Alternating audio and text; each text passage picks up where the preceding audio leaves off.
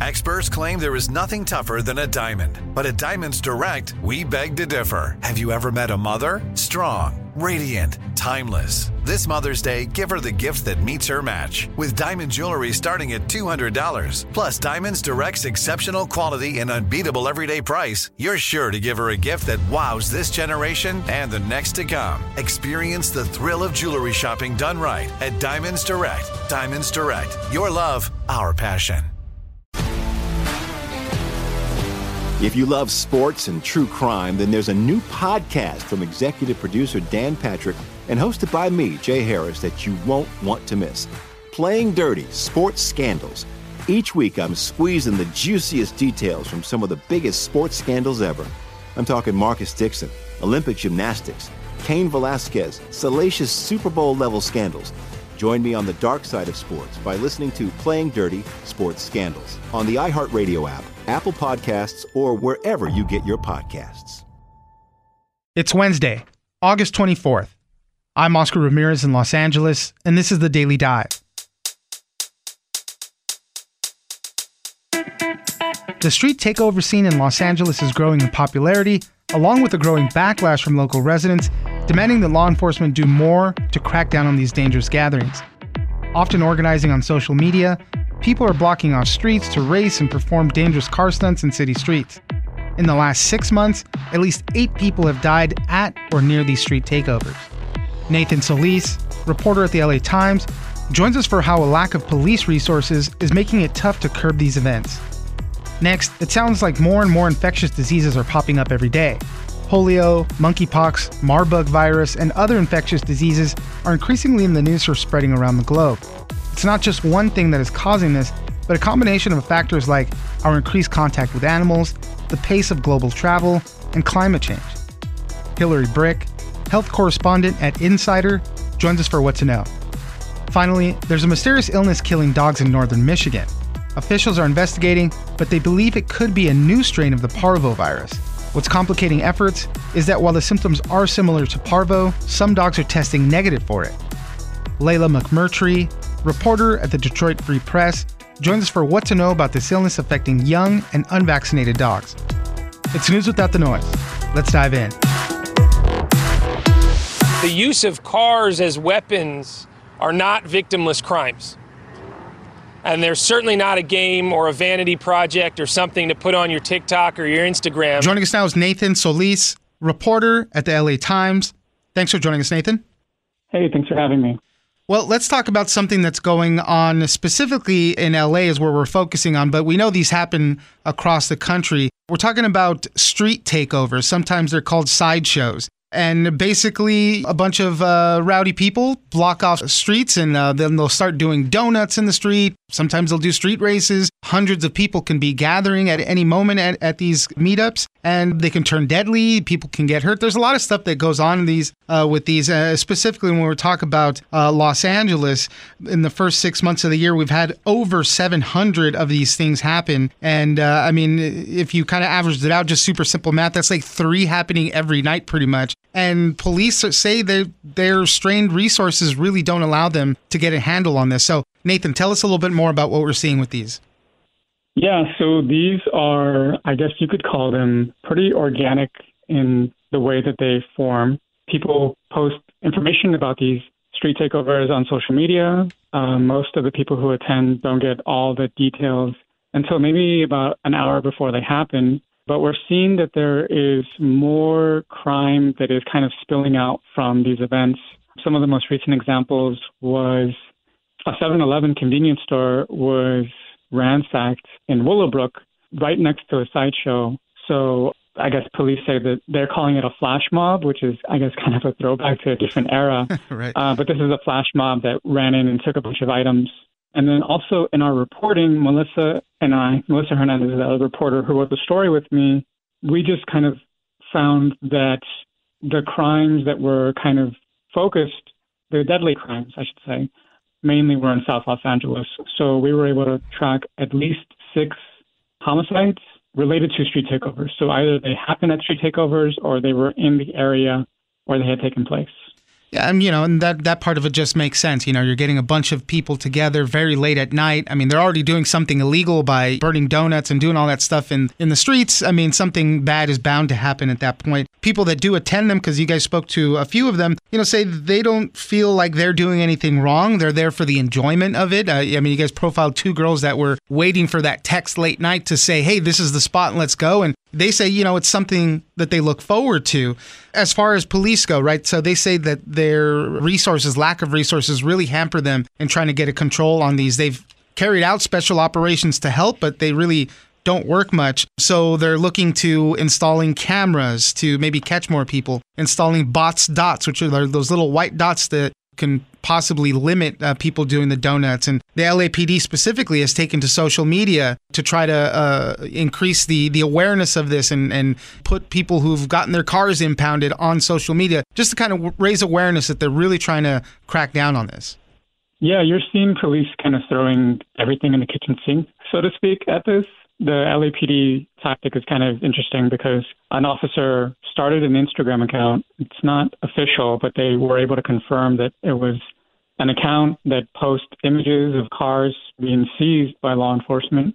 So you are, I guess, noticing that people and the comments in those social media posts are kind of like celebrating the recognition that this is something that's happening. But yeah, the people that I talked to at One Street Takeover in Compton were kind of blasé about the whole situation. They were aware that maybe it was illegal, maybe it was something they shouldn't be doing, but they saw it as more of a get-together and a chance to have fun. I talked to some guys, too, and the guys were like, I guess in their mind, they felt like they were the older heads of the whole crowd, and they were like, yeah, these dumb kids are doing things like shooting at each other, and that's not what we want to do. But they were standing in the corner with everyone else, so they don't see any problem with at least spectating or participating in that. And these really started there's LA has this kind of long history culture of some of this stuff going on, but very recently it started taking off a lot because of the pandemic, right? People were shut down and spending a lot of time indoors, and this element was able to kind of run free basically while the streets were very empty and all that. So the pandemic kind of started this resurgence of them, it seems like. It's obvious that the pandemic had a real big hand in making street takeovers blow up. They were happening before. The city attorney's office told us that they were getting a lot of cases referred to them by law enforcement. So this was pre-pandemic, but now we're seeing the numbers are just continuing to rise. And the California Highway Patrol told us that they're seeing a lot more criminal elements spilling out of the events. So while the pandemic had a chance to bolster these numbers, it's just starting to become more dangerous. Yeah, just an interesting thing. I see these things on the news reports all the time. And yeah, for some of the people there, they're having fun. But then, that car doing that donut slips out, hits a few people in the crowd. As you mentioned, tons of people, the spillover, right, can happen. People can get mad and do stuff on the outskirts of things. It does look like it's a big problem. According to the LAPD and CHP data, they say nearly 600 people have been arrested in connection with these takeovers since January, but we're seeing hundreds of people show up to these when they do go off. So just an interesting look. For now, though, it seems like a problem that's really, really hard to control. So we'll keep an eye out for all of that. Nathan Solis, reporter at the LA Times, thank you very much for joining us. Hey, thanks for having me.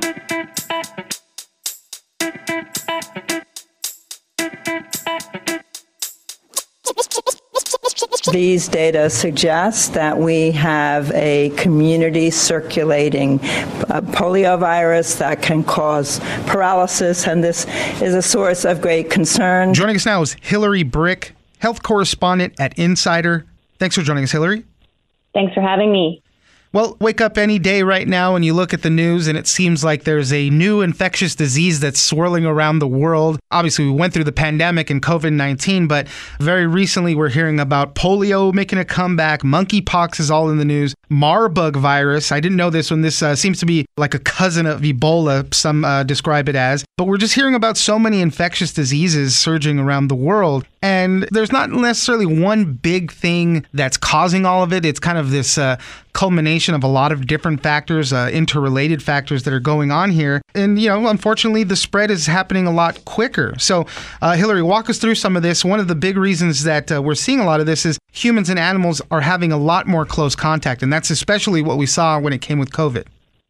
As you said, there's several factors that are driving this, and they're all kind of related. But one of the big ones that people in infectious disease always talk about is human-animal contact, because when it comes to emerging infectious diseases, things like COVID, things like Ebola, MERS, SARS, monkeypox, there's a good chance it has some sort of animal reservoir. The World Health Organization says roughly 75% of new emerging infectious diseases come from animals. And so, the more wildlife trade, the more pets and animals travel the globe, the more meat consumption goes up around the world. All of these things help contribute to just more opportunities for an infectious disease to hop from animals into people. Now, this doesn't happen very often.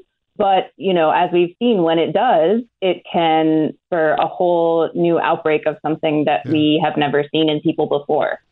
Another thing for this, and we definitely saw this throughout the pandemic, is the pace of global travel and migration has increased. So any infectious disease is really just an airplane ride away from coming to a town near you, so to speak, right? And as the global economy is so interconnected, right? That's easy. People are flying all over the place all the time in increasing numbers. Yeah, and I think a lot of people are, even when I was talking to infectious disease experts for this piece, we're all kind of catching up on all the travel we didn't do over the past 2 years. Right. And so, people are moving all around. We saw it with monkeypox. First, it was in West Africa, then it moved into Europe, and then the US and Canada. And you can kind of almost see it spreading as people move around. Same with polio in New York. There's some good indications that was probably introduced from someone who got a live polio vaccine, which we do not use in the US, but it's still used in other countries because it's very effective when there is polio circulating. So as you said you're just a plane ride away from any disease or any human or animal anywhere in the world. So kind of another factor driving it. Climate change is a constant factor in a lot of things going on in the world right now. But here, too, this is also pushing animals and things out of their current environments. This is one that's affecting us on a bunch of different levels. But the climate crisis is also a contributing factor to the spread of more infectious diseases. That's right. Yeah. So those are really the top three: travel, human-animal contact, and then climate change. I would say those are the blockbuster three things that are driving this, and they're all very much interrelated. Specifically with infectious diseases, when it comes to climate change, the warming of the atmosphere is key. You think about tick-borne diseases, insect-borne diseases, the ranges where animals can go, including mosquitoes, ticks, carrying things like Zika, malaria. Those ranges are changing as things heat up. So, as one of my infectious disease experts said, the tropics have moved into Europe and North America now. So a tropical disease is no longer something that just a sliver of the world around the equator has to think about. Not enough routine vaccinations for kids. Now, this is an important one because we've been seeing, even I remember a few years back, I live in California, Southern California specifically, we were getting a spread of mumps and measles and all sorts of different things. And we're finding that in very affluent pockets of the country, a lot of times, people are just not vaccinating their kids. And we have vaccines for all this stuff, and especially for things like polio, right? Now, the case with which it came to the U.S. is different, but still, those are things that we can take care with vaccines. Absolutely. And polio is kind of the classic example that we can think of from this summer. The reason that someone got it, and unfortunately that man is paralyzed now, is because he was not vaccinated. And there is a large percentage of people in his county who are also not vaccinated, and so very vulnerable to that disease, unlike the majority of people in the U.S. So that is a huge issue. And on top of that, a lot of children all over the globe who normally would be getting routine vaccines, a lot of that has been disrupted during COVID. So just the share of babies who have gotten their shots for whether it's measles, it's polio, the mumps, whatever it may be, the World Health Organization is saying that a lot of those routine vaccinations in kids and parents who would be happy to get them, they just haven't been able to happen during the pandemic. So it's not just here in the U.S., but really everywhere in the world. Vaccination is down. And so that is concerning and something that infectious disease experts are really hoping can be caught up quickly. Yeah. I mean, there's so much. And as you mentioned, a lot of this stuff is interconnected. It really paints the picture that we really need to get our act together to help with all of this stuff. You know, our shifting perception of disease threats is also a thing, right? Sometimes you hear about something and you're like, well, it's not going to affect me. It's not going to get to this country. But when we neglect things that are happening in developing countries and things blow up there, again, back to the travel thing, right? It's only a plane ride away. And this is how everything really gets connected. So a lot of work to be done on managing these disease threats out there. Hillary Brick, health correspondent at Insider, thank you very much for joining us. Thanks for having me.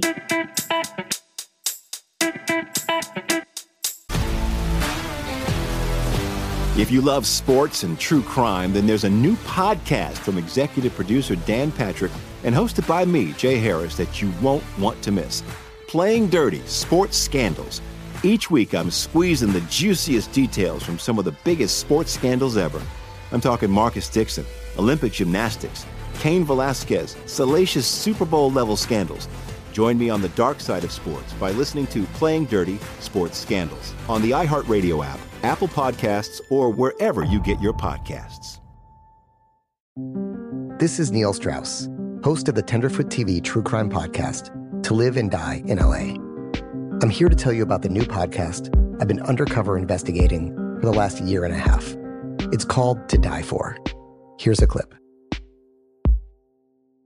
All these girls were sent out into the world and they were told, try to meet important men, try to attach yourself to important men. The voice you're hearing is a Russian model agent telling me about spies sent out to seduce men with political power. The war in Ukraine is also being fought by all these girls that are all over important cities. For the first time, a military-trained seduction spy reveals how the Russian government turned sex and love into a deadly weapon. If you want to kill your target, it's easy. You just seduce him, take him somewhere, start having sex, and then he's very vulnerable, so you can kill him easily. To Die For is available now. Listen for free on the iHeartRadio app, Apple Podcasts, or wherever you get your podcasts.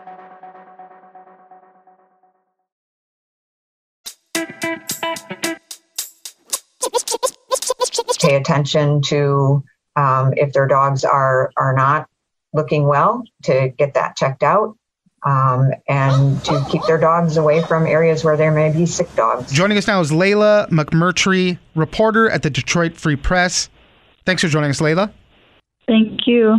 How are you? I'm doing well, thank you. Well, here at the Daily Dive, we love our animals, so any story regarding dogs and cats and just pets in general, we love to highlight here. Unfortunately, what we're seeing right now in Michigan is a mysterious illness that's killing dogs. This is in the northern part of the state mostly. What we're hearing is that it could be a parvo-like virus that's affecting very young dogs, unvaccinated dogs. It's killing them in a matter of days, unfortunately. So there's a lot of concern when stories like this start swirling around. So Layla, tell us a little bit more about what we're seeing. So the outbreak was first reported in Oswego County, but it's in a lot of different counties in northern Michigan. The symptoms of the virus have been parvo-like, but the dogs were first testing negative for parvo. Most of the dogs were unvaccinated, so people are urging dog owners to get their dogs properly vaccinated. But yesterday, when I talked to the state veterinarian, as well as a lab technician at the director of a lab at Michigan State University, they said that the samples that they got did test positive for parvo, but it could be a new strain, so they're still investigating that. Yeah, and that's the concern right there, and very much akin to what we've been hearing with all the coronavirus pandemic, right? New strains can be more virulent, they can just spread a lot easier, and that's the case for even the viruses that attack animals. So we're looking at that. And when we're talking about parvo, we're talking about things like vomiting, diarrhea, bloody stools. It's really tough on the dogs, but it mostly affects unvaccinated dogs and puppies. A lot of the times they're too young to have the vaccinations themselves. Yeah, definitely. So it was mostly affecting dogs under the age of 2 and elderly dogs. So they also urged people to just contact the veterinarian to make sure that their dogs are properly vaccinated and up to date if they can be. Also, the people I talked to yesterday, they said that those symptoms, like you said, bloody diarrhea, vomiting, those could be symptoms of many different illnesses, whether that be just a bacterial infection, whether they ate something wrong. So people shouldn't worry just because of the symptoms, but definitely call a vet as soon as that happens, just in case. And that's another interesting thing, too. They said don't even bring your dog into the vet specifically. Like, call first because just of the highly contagious nature of parvo itself. And if, we don't know exactly what it is, right? They're still trying to figure it out. But even if it's a new strain, it's going to be very transmissible. And it pretty much sticks to everything you were mentioning in your reporting. It just sticks to surfaces. It's really easy to transmit. Yeah, definitely. They told people not to bring their dogs on walks, even outside, to keep them in the house and not come in contact with any other dogs, especially ones that could be ill. So what's the next step for them? Are they trying to, what are they trying to do to figure out exactly what it is, if this is something else even? So the state veterinarian, like I said, and the people at MSU Lab, they are continuing to sample dogs who were infected with this virus in their affected areas. So they're just trying to get more samples. Like I said, the samples that they received did actually test positive for parvo. So they're just trying to see if it's a new strain. They're still in the process. There was also a virus in Europe that another reporter at the Free Press found out about. That was like a mysterious illness. So I asked them about that, and they said it was too early to comment on that they're still in the process of investigating, basically, and trying to figure out what it is because people are unsure. What was going on in Europe? What were they saying out there? From what I'm seeing is they saw some stuff in Norway and Sweden itself also had something going on. I mean, what are the same thing? It's a parvo-like virus they're seeing out there? Yeah, so I guess this was in 2019, actually. It was a mysterious illness in Norway that sickened more than 40 dogs with some similar symptoms. Most of them died as well pretty quickly. They were trying to treat dogs with those symptoms, but they also didn't really know what happened. There was many, like over 150 dogs that fell ill in England at the time, and they weren't really sure either, but it was parvo-like symptoms as well. So I did ask if the virus here could be related to that, but they were also unsure about that as well. All right. Well, I know they're looking into it for now. If you notice any of those specific symptoms, obviously contact your vet right away, but also just another call to make sure your pets are up to speed on their vaccinations. It's very important. Mm-hmm. Layla McMurtry, reporter at the Detroit Free Press, thank you very much for joining us. Thank you so much. Have a great day.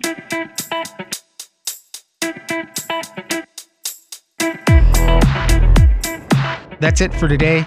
Join us on social media at Daily Dive Pod on both Twitter and Instagram. Leave us a comment, give us a rating, and tell us the stories that you're interested in. Follow us on iHeartRadio or subscribe wherever you get your podcasts.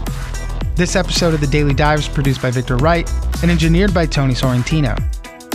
I'm Oscar Ramirez, and this was your Daily Dive.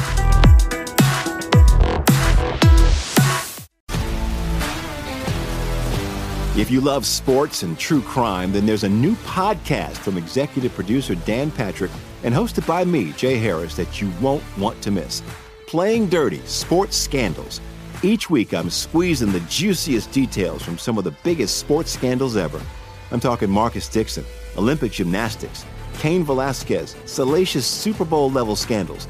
Join me on the dark side of sports by listening to Playing Dirty: Sports Scandals on the iHeartRadio app, Apple Podcasts, or wherever you get your podcasts. Imagine you're a fly on the wall at a dinner between the mafia, the CIA, and the KGB. That's where my new podcast begins.